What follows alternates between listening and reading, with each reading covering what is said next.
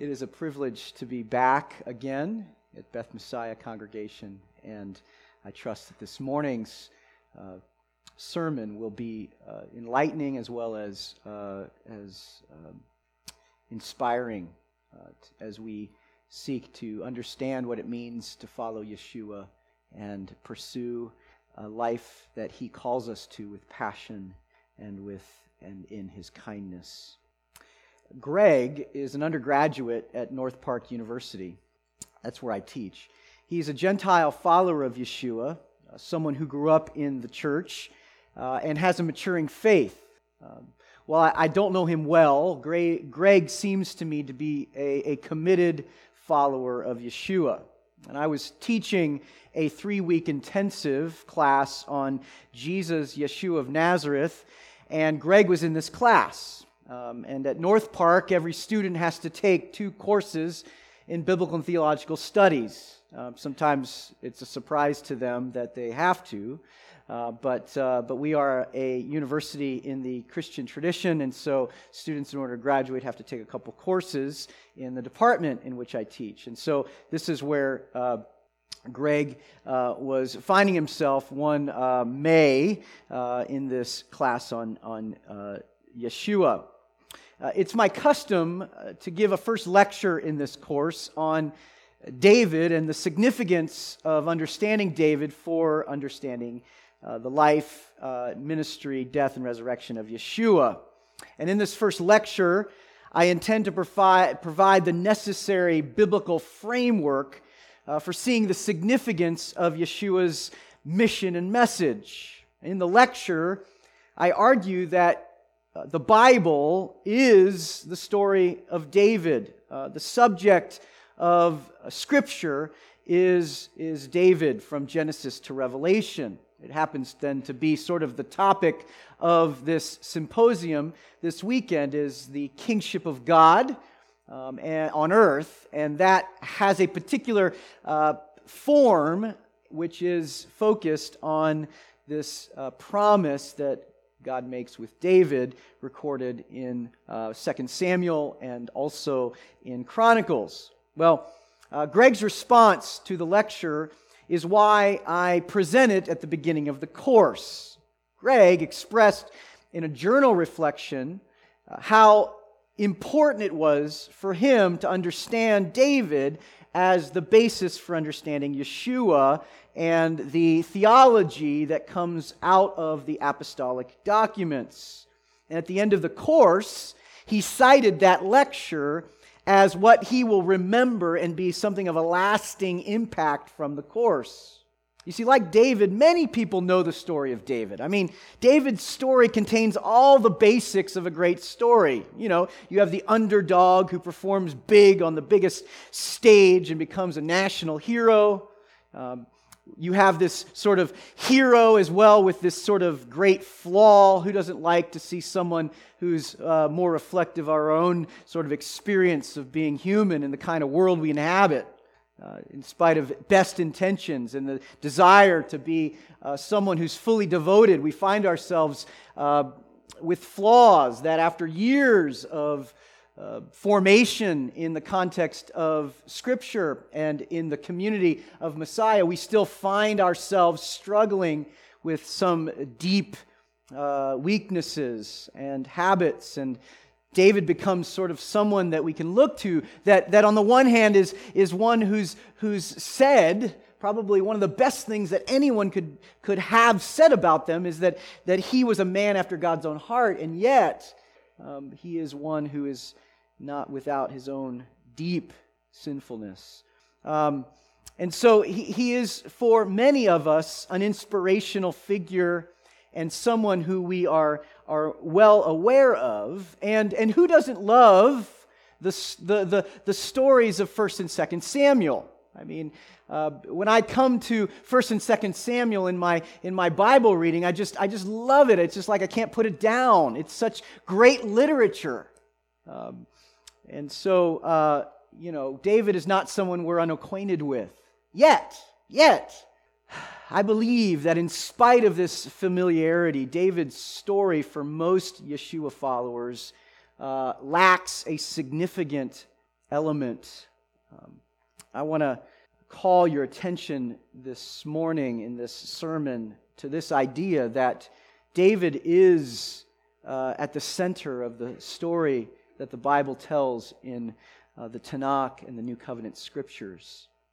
We will miss the most important contribution David makes if we don't appreciate that to tell the canonical story is to actually tell a Davidic story. Of course, the Bible is the story of God. It's the story of God's restoring the divine and human royal partnership on earth, a partnership that God had established in the Garden of Eden when He created Adam, Ish and Isha, man and woman. He created them in His image. He gave them a functional responsibility to create dominion over the earth, to exercise a royal function over God's beautiful creation. They were to be God's vice-regents, His co-rulers. And I'm not attempting in any way to dethrone God as the centerpiece of Scripture. But rather, my attempt this morning is to show that God's kingdom story, biblically, is linked to David's story. In fact, God's kingship is inextricably linked to David's. The biblical authors interpret David's kingdom as the fulfillment of God's plan for this world. And from the perspective of the story of Scripture, David is a narratological necessity. Let me put it another way. God expresses His authority on earth through David's human kingdom. And Yeshua, the son of David, and His kingdom become the culmination of this kingdom story. Let's put it provocatively. Without David, there is no Yeshua. And I'm not simply talking about the issue of genealogical descent. Of course, as a forefather of Yeshua, David is necessary, but I'm talking more about the theological, narratological necessity of David for Yeshua's story. If we don't grasp David, we can't grip Yeshua. To understand and to grasp Yeshua, we must grip David.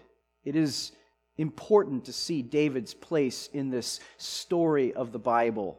The idea that David's story is not only central to the Bible story, but is the subject of the Bible's story. I think it's important that we sort of appreciate this from a particular vantage point that Chronicles gives us as the sort of last set of documents in the Tanakh. And I think that what I would like for us to notice this morning is that the way the Tanakh is shaped as a group of texts, as well as its focus on David as the sort of apex of Israel's story, is the foundation for then the story of Yeshua and the implications of Yeshua's life, death, and resurrection that are then explained and articulated in the rest of the apostolic witness. One of the primary themes of the books of Chronicles is the formation, establishment, decline, and then renewal of the Davidic dynasty. And Chronicles, as sort of the last word, the pinnacle of the Tanakh, puts then David's story as the zenith of Israel's story. Now, to make this case this morning, I want to make 4 points. That first, the interpretation of the story of Israel, according to the book of Chronicles, is around and centered on David. I want to show you that. I want to demonstrate that for you through a look at the 2 books of Chronicles. And then I want to secondly show you that the offices of king and lawgiver and priest are coalesced around David. And thirdly, I want to look briefly at the Davidic promise that sort of forms a centerpiece of this account of David in Chronicles 17. And then finally, if you're still with me, probably the best part of this sermon is the last part. So I saved it for the last so I could keep you with me. And that is to pray, to see this equation I'm calling the kingdom equation, that I think can be the basis of a reimagining of Yeshua's teaching as the Messiah on what the kingdom of God is. So let's jump in then. The story of Israel is the story of David. That's my first point this morning. And I want to make this point with two pieces of evidence. The first is the intentional placement of the position of Chronicles as a part of the Tanakh. Now, if you sort of look at this chart I have of the Tanakh, of the documents of Jewish scripture, the Hebrew Bible, you see that it is divided up into three sections. You have the Torah, the prophets, and the writings. Now, I'm sure that you're well aware of this, but just in case, we get the word Tanakh by taking the first letter of the three sections from the Hebrew words, Torah, Nevi'im, and Ketuvim. So you have a T, an N, and a K. We just put that together and we get a new word, Tanakh. And I won't go into the detail of this, but I want to just make this historical claim that is quite well established, that the canon of Jewish scripture was largely solidified nearly 2 centuries before Yeshua. We have early evidence within a couple of centuries, give or take quarter century here or there, but we have early evidence in the 2nd century for authors, Jewish authors, expressing this threefold division. And we even have Yeshua helping us out in a passage in Matthew 23 when he's talking about the blood spilled from Abel to Zechariah.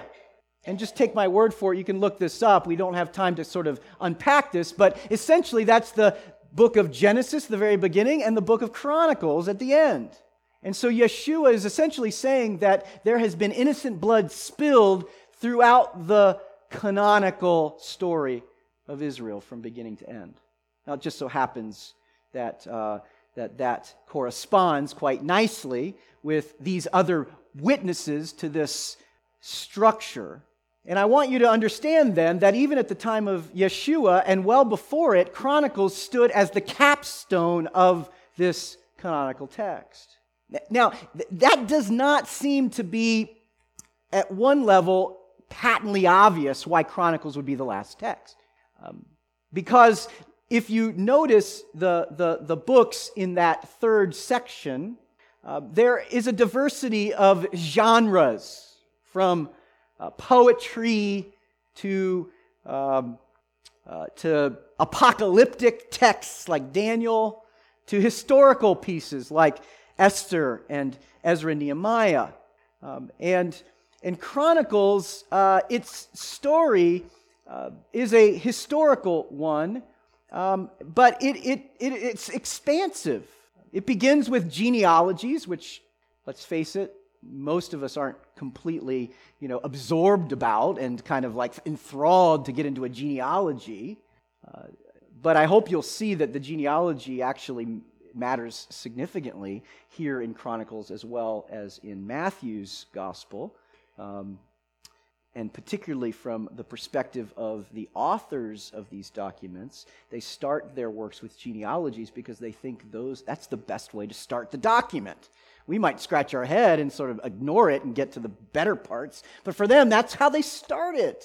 And so from the perspective of those who crafted these documents, this was their sort of best attempt to make the point they want to make. But it starts with Adam, and it ends with the decree by Cyrus, the Persian king, for the Judean exiles who wished to return. But it doesn't necessarily fit as the last book, given its sort of nature and its historical sort of breadth. Except that as the summation of the whole, it's perfectly situated. It seems quite clear that its intention in its position was to be something of an interpretive grid for all of Israel's story that had been laid out prior to that. And what if you look at the slide I have here, you'll see I've highlighted, bolded some of the texts in the Torah, Genesis particularly, and then in the prophets, Joshua, Judges, Samuel, and the Kings. And then in the writings, you have Esther, Daniel, Ezra, and Nehemiah. And if you kind of think through that, you would actually see that there's kind of a tight chronology that extends through the Tanakh. And that chronology is then sort of interrupted in places when sort of non-historical narratives are put in as complementary. So in the Torah, you kind of have this more assimilated text where you have narrative and non-narrative pieces, whether it's law, code, or whether it's poetry. It's much more sort of sequenced and synthetic. In the prophets, the former and the latter, you sort of have these two categories. You have the history and then you have the oracles. But still, it's that sort of pattern of historical narrative on the one hand and the non-historical narrative that sort of supplements and complements the historical narrative. And it's the same thing then in the Tanakh, with Esther, Daniel, Ezra, and Nehemiah being the core historical section. And you say, well, what about Ruth? Isn't Ruth historical narrative? Well, yes, but it seems that the intention of the organizers was to put Ruth with Psalms as a sort of an introduction to Psalms, something of a historical prequel to the Psalms of David. That seems to be why Ruth is in that sort of latter section. But if we sort of put that to the side, you'll see that then you have kind of this narrative and then these poetic wisdom books, again in that sort of pattern of historical narrative and other pieces of narrative. Notice most of that wisdom and poetry revolves around the Davidic characters of David and Solomon. So when Chronicles then is placed, it's sort of sequentially not in that sort of order of sequence that brings sort of with Ezra and Nehemiah kind of a conclusion. And so Chronicles stands sort of outside the order to be something of the summation of the whole. You following me? So the point I'm making then, coming back to the point, and it's this, that just looking at sort of standing back and thinking about how the canon is shaped, which is something we don't really ever do, we just sort of take it for granted. We don't realize that it's actually a piece of art that was sort of thoughtfully and intentionally shaped to make a point. And as we move forward, you're going to see that point centers on David. And so what I want to say to you then is if the shapers of this canon put Chronicles at the end in order to be the summation of the whole, and it's a sort of apexing in David, then guess what? The Torah, the prophets, and the writings together tell a story about David. Roger Beckwith has perhaps said it eloquently in an important book where he says this about those who put Chronicles as the last set of texts in the Tanakh. He says the reasons why Chronicles is placed in the Hagiographa, or the writings, are probably the genealogy from Adam onwards with which it begins, and the brief account of the return from the exile which it ends. These enable it to stand at the end of the canon as a recapitulation, which is a large word that scholars love to use. It's essentially a summation of the whole biblical story from creation to return. Now, that is kind of an external piece of evidence. The other piece of evidence that shows that Chronicles is kind of the story of Israel as the story of David is the genealogies in the text of Chronicles itself, which essentially tells a story from Adam to David, And I cannot by any means do this justice. You're going to have to sort of jot down these scripture texts and sort of look at this for yourself. But I want you to see that the genealogy in the first 9 chapters sort of function as the introduction to the 2-volume work, setting out its key themes. And it's probably not a coincidence that sort of Matthew's structure is similar to this, setting out a genealogy that, by the way, we're going to look at later this afternoon. If you're intrigued enough to stick around, you'll hear more about Matthew's perspective on this, but it seems to have been influenced by Chronicles. And so the 2 books of Chronicles form one book in the Jewish scripture, not 2, but 1. And when the Hebrew texts were translated into Greek, then they were divided into 2. But in the original Hebrew scroll, they were one text. And so this observation helps us understand that the function of the genealogy is to help us understand and help us to interpret the narrative that Chronicles will tell. And if you kind of dig into that genealogy, you'll essentially see that it's organized around some key figures: Adam, then Abraham, and then the tribes of Israel, which in that section about Israel's tribal families comes to a head with the genealogy of David. So the line of ancestry begins with Adam, runs through Abraham to Israel's tribal league, and then to the zenith of the Davidic dynasty. So to put it very clearly and frankly, the genealogy in Chronicles presents the Tanakh's story as David's story, his previous ancestry and subsequent legacy.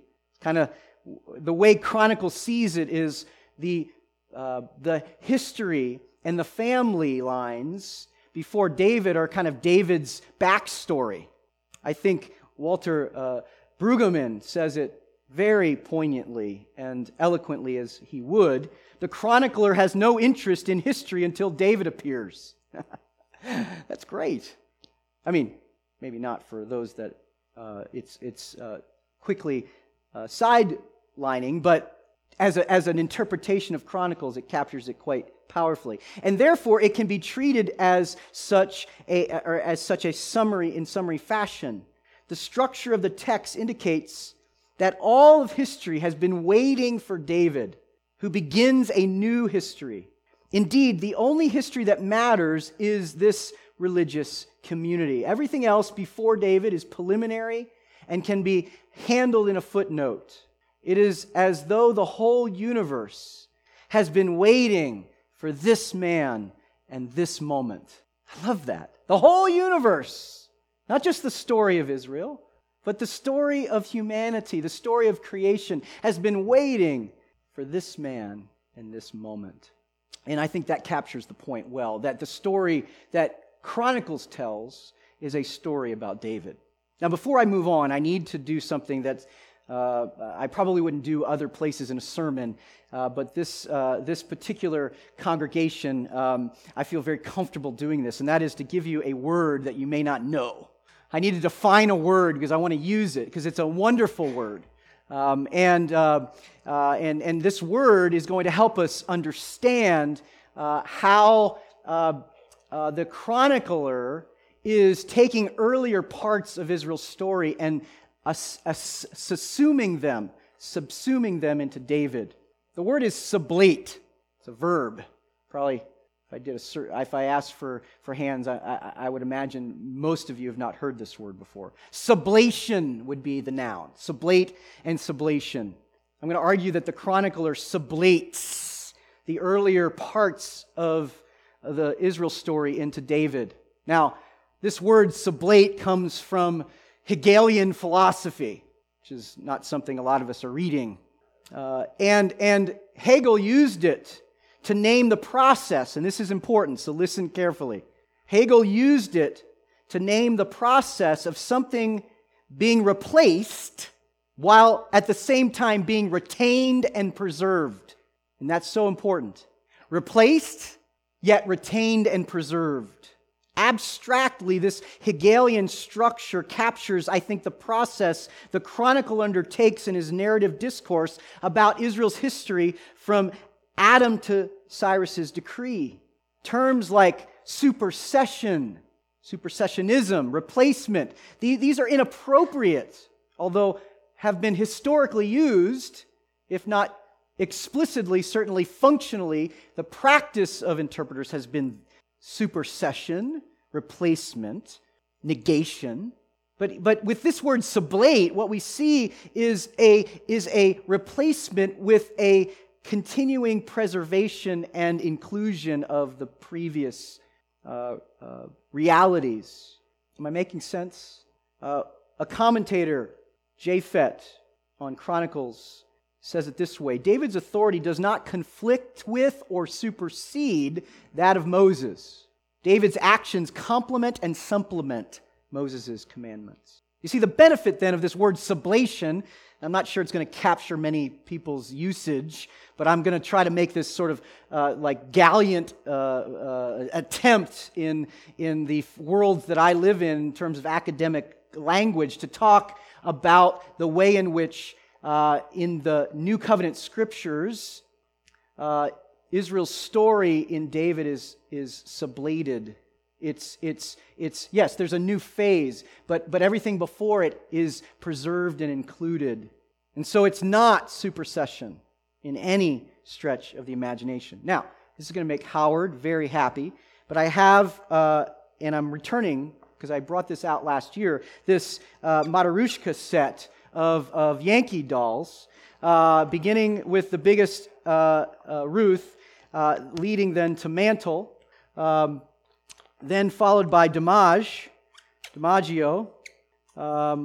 and I'm not sure I love this order. I think I would have, if it was up to me, I would have put this in slightly different order, because you got Gehrig as the smallest and last, and that doesn't make any sense. I mean, Gehrig, come on, Yogi Berra. Would you say that Gehrig is before Berra? Or yes, I would too. It should, yeah. You know, it should be, anyway, this set of Martyrushka dolls has, for me, become the best way to illustrate what I'm now sort of calling sublation. And that is that you can look at any particular Yankee great, and this sort of obviously is a set of Yankee greats. I don't see Jeter there, so we should add another one perhaps. But the point is, when you sort of put these together, you don't lose Berra or Gehrig or Dimage or Mantle, and you don't lose any of them. They come together into this sort of holistic Martyrushka doll that's Ruth, but now this one is all the greater because of what's included inside it. Right? You got that? So this isn't a replacement of the earlier bits. It's now the culmination of and as it stands, it represents all of the greatness of the Yankee organization from its early history to today. Now, be that as it may about the Yankees and what you think about them, but the point is that this is what I mean and how I'm using this idea of sublation. And this is what I essentially think the chronicler is doing to Israel's story. And so it's not Ruth in the Chronicles, it's David. And as we move into the apostolic documents, it's David's greater son, Yeshua, who then becomes the ultimate representative of all of the truth of Israel's story. Okay, so I needed to kind of establish that sort of framework, that conceptualization. And I know that, you know, again, I wouldn't typically in a sermon do this, but I am the visiting scholar, and this is Beth Messiah Congregation, so I'm going all in on this, okay? But I really think, in my own sense, that this can, if you can kind of let this kind of percolate, it can help you sort of imagine the unity of Scripture and the unity of Israel's story in the Messiah. And potentially will lead you into reading the bits much better than had you not sort of brought a framework to it. Because we all bring frameworks to our reading. It's impossible. And that's part of the challenge of reading Scripture is nobody reads Scripture in a vacuum. Nobody reads Scripture by themselves, even if they're sitting by themselves. They read Scripture based on the assumptions and frameworks that they have gathered either directly from sort of specific teaching or implicitly just by sort of living in a particular culture of thinking about Scripture. And I grew up in a church where it was sort of like the Bible and me and the Ruach, the Holy Spirit. But the Holy Spirit was often sort of usurped by sort of reading strategies and frameworks that sort of held hostage and sabotaged, in my own sort of now looking back, on really understanding both my own situatedness and how my framework was determining the way I read, and also how this whole idea of kind of an individualistic reading of Scripture is actually not only impossible, but actually not even something that we should aspire to. We read in the context of community, and as a community, we need to be aware that we bring frameworks to this reading. And so what I'm suggesting with this concept of sublation is to sort of, to see it, what I take, and we can argue about this if you'd like, or dialogue, argues too strong a word, dialogue, if this is the best conceptual framework, but it does lead into a reading that I think, to put it in this way, reflects what is implied by the text itself. And so here we go. Okay, so with that framework, then I can talk about the coalescing of these offices, and I'll do this hopefully rather briefly. Particularly the first point, it's real obvious that David supersedes, in this sense, Saul's kingship. And we have this very clear statement in 1 Chronicles 10, verse 14. God transferred the kingdom to David, son of Jesse. A little bit more important for sort of thinking about Chronicles, and a little bit more complicated, is this coalescing of Moses' legislation as lawgiver by David. And so I need to spend a little bit more time on this one. It's interesting to note something about the chronicler. That's the name that we often use to talk about who authored the Chronicles, the chronicler. There seems to be little to no mention of Moses in the genealogy. That seems to be rather remarkable. He's only mentioned in reference to his genealogical listing in chapter 6, verse 3. The chronicler casts David as a type of Moses. And so it seems that perhaps the backgrounding of Moses and the foregrounding of David isn't necessarily to delegitimize Moses, but it is to sort of show that Moses' sort of legacy is now set and taken forward by David. So in the Torah, it's Moses who organizes the worship around the tabernacle. In Chronicles, it's David who organizes the worship in the preparation of the temple. And David is actually presented as a lawgiver on par with Moses. There are statements in the Chronicles that put legislation regarding the worship of the temple alongside the legislation given by Moses. And even at times, you have David and his legislation revising that of Moses' legislation. Probably an example like the Levites, who in the Mosaic legislation are sort of servants of the articles of the tabernacle, because it's a moving tent. And in the time when the tabernacle becomes the temple, those duties shift, and David reframes them to be something of a more of a choir, more of a participation in the worship and the liturgy of the temple. So the structure of the story in the Chronicles reveals an assumption of Moses into David. And when you compare the other sort of story of David, say in 1st and 2nd Samuel and 1st and 2nd Kings, alongside the story in Chronicles, this sort of assumption of Moses by David is quite dramatically visible. One author says this: "Barely named are Moses and Aaron among the sons of Levi, merely as a genealogical scaffolding. Even the reference to the Mosaic law are brief and perfunctory." And so while scholars debate the significance of this implication for the chronicler's story, the primary interest of Chronicles is the formation, establishment, decline, and expectation of a reemergence of the Davidic dynasty.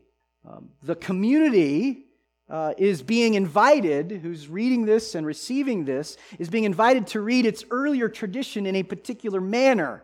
They're invited to see the traditions as expounded in relationship to what are here seen as the central moments: David, Jerusalem, and temple. Let me just frame it one other way. So what the author of Chronicles is doing is trying to sort of put the past in relationship to the present. And the chronicler places David's story as the pinnacle of Israel's story. The founding of both the temple and the dynasty are presented as the high points of the story, the points at which the story was always moving. David is presented as the best Moses and as the head of all of Israel. In a number of scenes, David is presented as doing the same things Moses did. For example, the installation of the ark in Jerusalem after taking the city. David is sort of an ad hoc officiant over the altar. He summons the people. He pitches the tent. He blesses the people. And all of these actions Moses is presented as doing in the Torah in an earlier stage of history. As David has already been presented as a new Joshua in this text, delivering Israel, securing Israel in the land, here he's portrayed also as a new Moses, uniquely favored with intimacy with God, above and beyond the forms and institutions of worship that he was bequeathed in the Mosaic tradition. So I think you've gotten a flavor enough. Let me just show you one other powerful illustration of this. In the dedication of the temple by Solomon, it's recorded in two places. Same event, two places. It's a kind of a synoptic comparison here. 2 Chronicles 6 and 1 Kings 8. Notice that at the sort of the culmination of Solomon's prayer, notice the difference between Chronicles and Kings. Let's start with Kings first, okay? "May your eyes," Solomon says, "be open to the supplication of your servant and the supplication of your people Israel, and may you heed them whenever they call upon you." Now, so that's the request. Now he's going to ground it. He's going to say, now here's why, God, I'm asking you to do this. On what basis am I asking you to do this? On this basis. That's the word "for" there.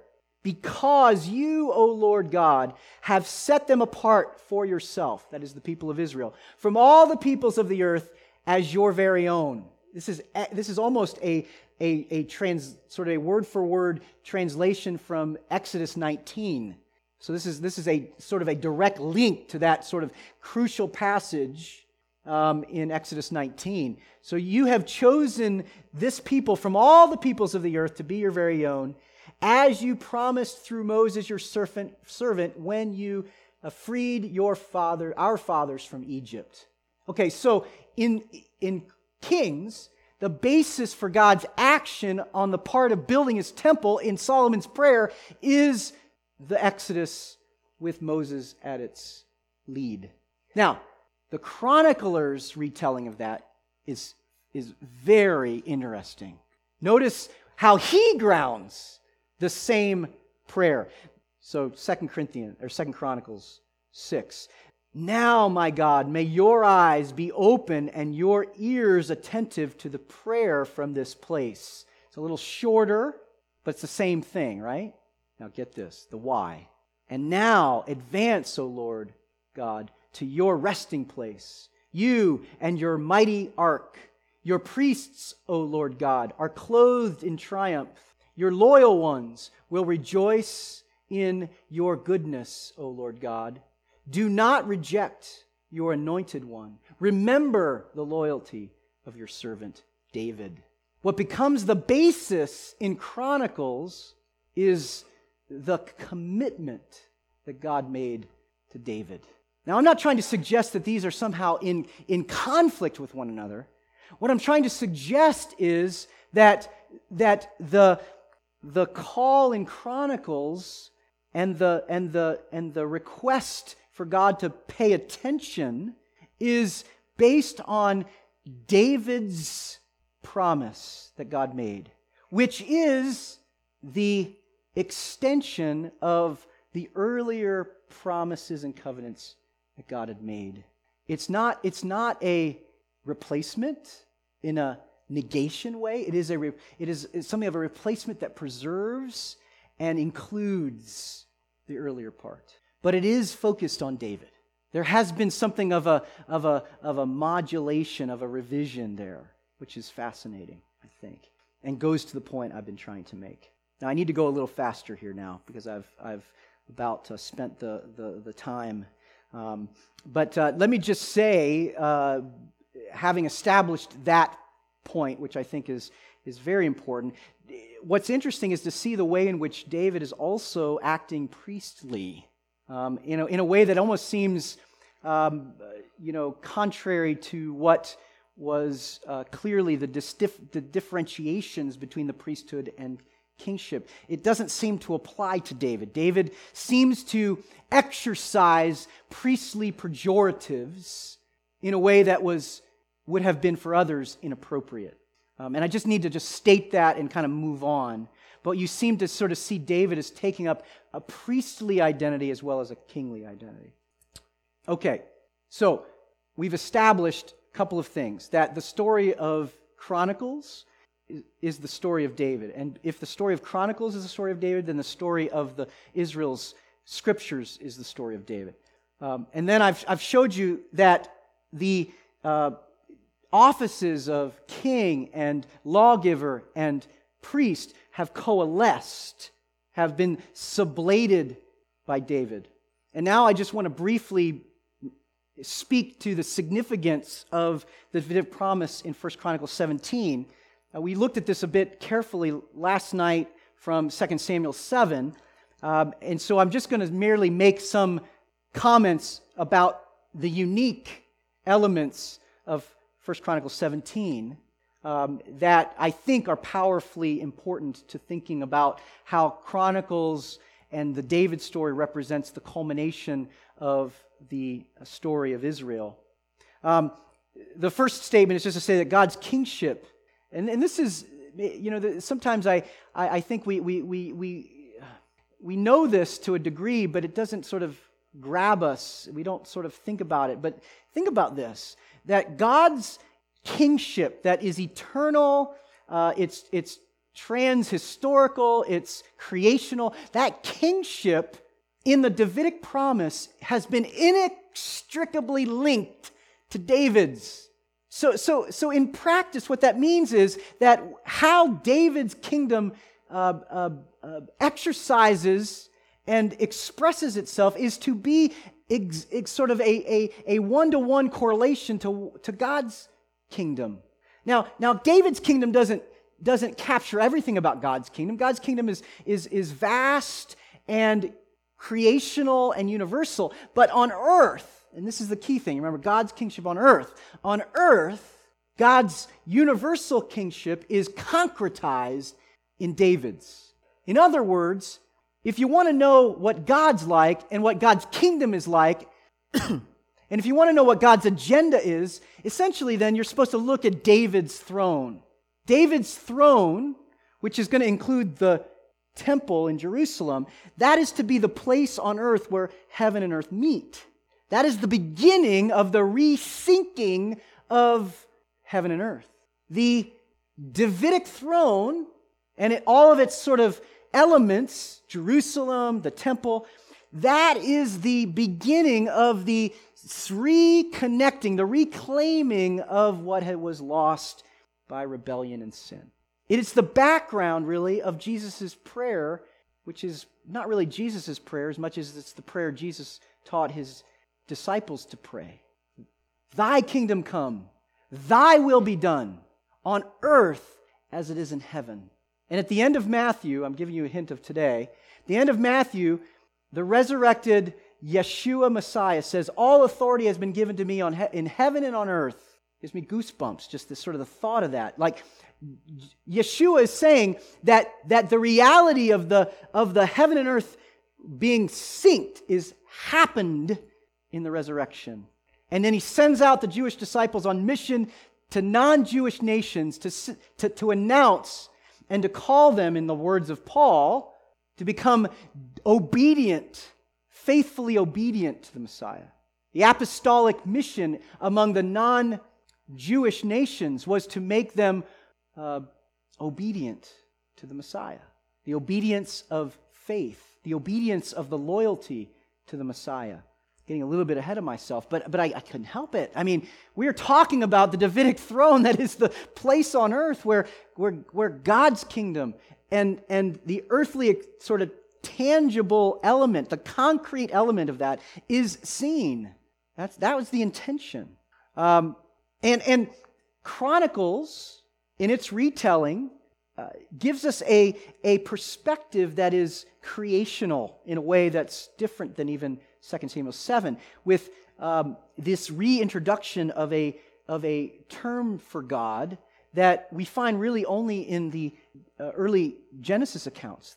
The two words for God, Elohim and Yahweh together. That's rare in Jewish scripture to have them sort of side by side like that. But they're reinserted here. And it's as if the author is saying, hint, hint, hello, hey. This is the reclaiming of what was lost there. God's purposes for David were purposes for all of creation. What is good for Israel is good for creation. And this is underlined, I think, in a statement that David makes, recorded in verse 17, where he says, "You are showing me a law," and here law is a reference to sort of the Davidic promise for the uplifting of humanity, Lord God. David seemed to understand intuitively that what God was promising him was for all people, a universality in the blessing and the outcome of the Davidic promise.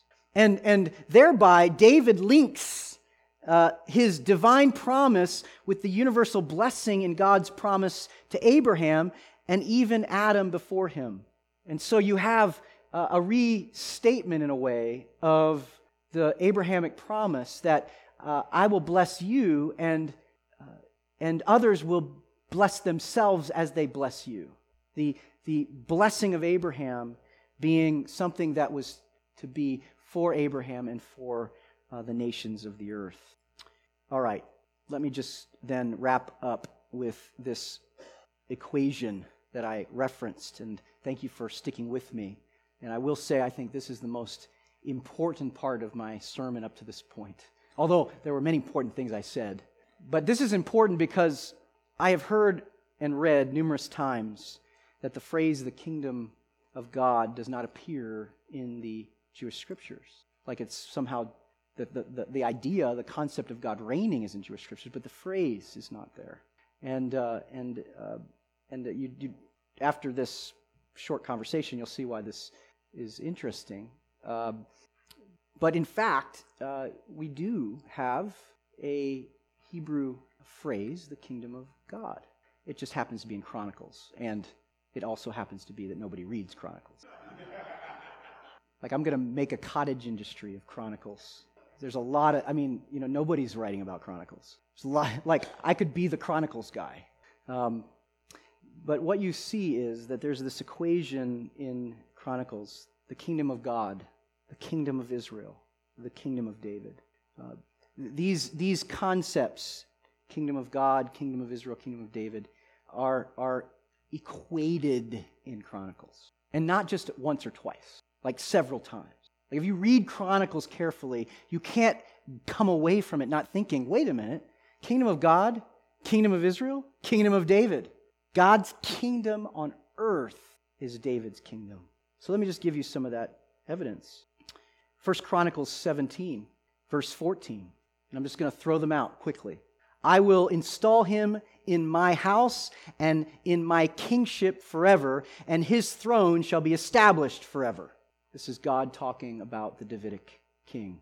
I will install him in my house, my dynasty, my kingship.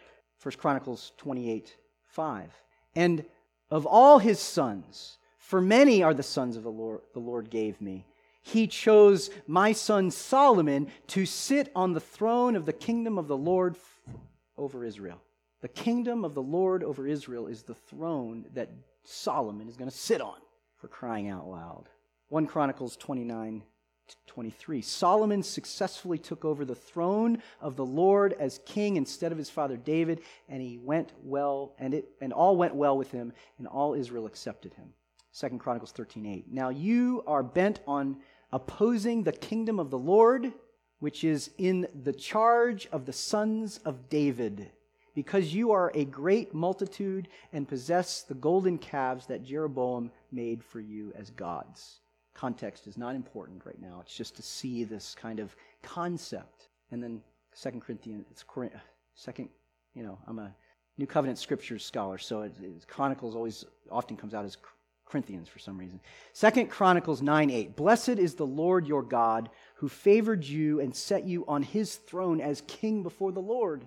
It is because of God's love for Israel, and in order to establish them forever, that he has made you king over them to execute righteous justice. That constellation of passages make a very clear point that from the author's perspective, when we talk about the kingdom of God, we're also on earth talking about the kingdom of Israel, which is tangible in the throne of David. And we could look at Psalms, because Psalm 2, for example, says, why are the nations raging? Don't they know that they're coming against the Lord and his anointed one? When you mess with David, you're messing with God. There is a direct correlation. So I have made the argument this morning, and you might have said long-windedly, but there you go. The scriptures of the Tanakh and the apostles are Davidic story. And while there is more than one way to tell the story of the Bible, there is. This is a distinctively Yeshua apostolic way of framing the story. There seems to be something implied in the organization of the very biblical canon that encourages us to see that the story of the Bible is the story of David. The followers of Yeshua believe the Bible story is a story about Yeshua. Yeshua taught us to read it that way. Luke chapter 24, verse 27, 44. But if the Tanakh stories serve the story of David, and the Tanakh story of David serves the story of Yeshua in the New Testament, the Bible's subject is more specific. The Bible's subject is Yeshua, the son of David. Let's pray. Father God, thank you for giving your people the Chronicles. Forgive us for not spending nearly enough time having our minds shaped and ultimately our hearts alit with the kingship of David that is the reflection of your kingship. And Lord, we know that the kingship of David in its first instance in David and in subsequent descendants was on the whole very far from what you intended. There were some bright spots, but until the coming of David's greater son, Yeshua, your people waited for the fullness of the potential of the Davidic promise. And we thank you that with the coming of Yeshua, the Messiah of Israel, in his life, in his death, in his resurrection, you are restoring creation. And you are inviting people of every tribe, nation, and tongue into an intimate relationship with you and into the fullness of our created intention, which is to be with you in the exercise of justice and mercy and kindness and goodness in a world that is so dark and so void of that kind of rule. Thank you for the reminder, and I pray that we would have a vision for a life that reflects your kingship on earth. And we pray this in the name of Yeshua, our Savior, our Lord. Amen.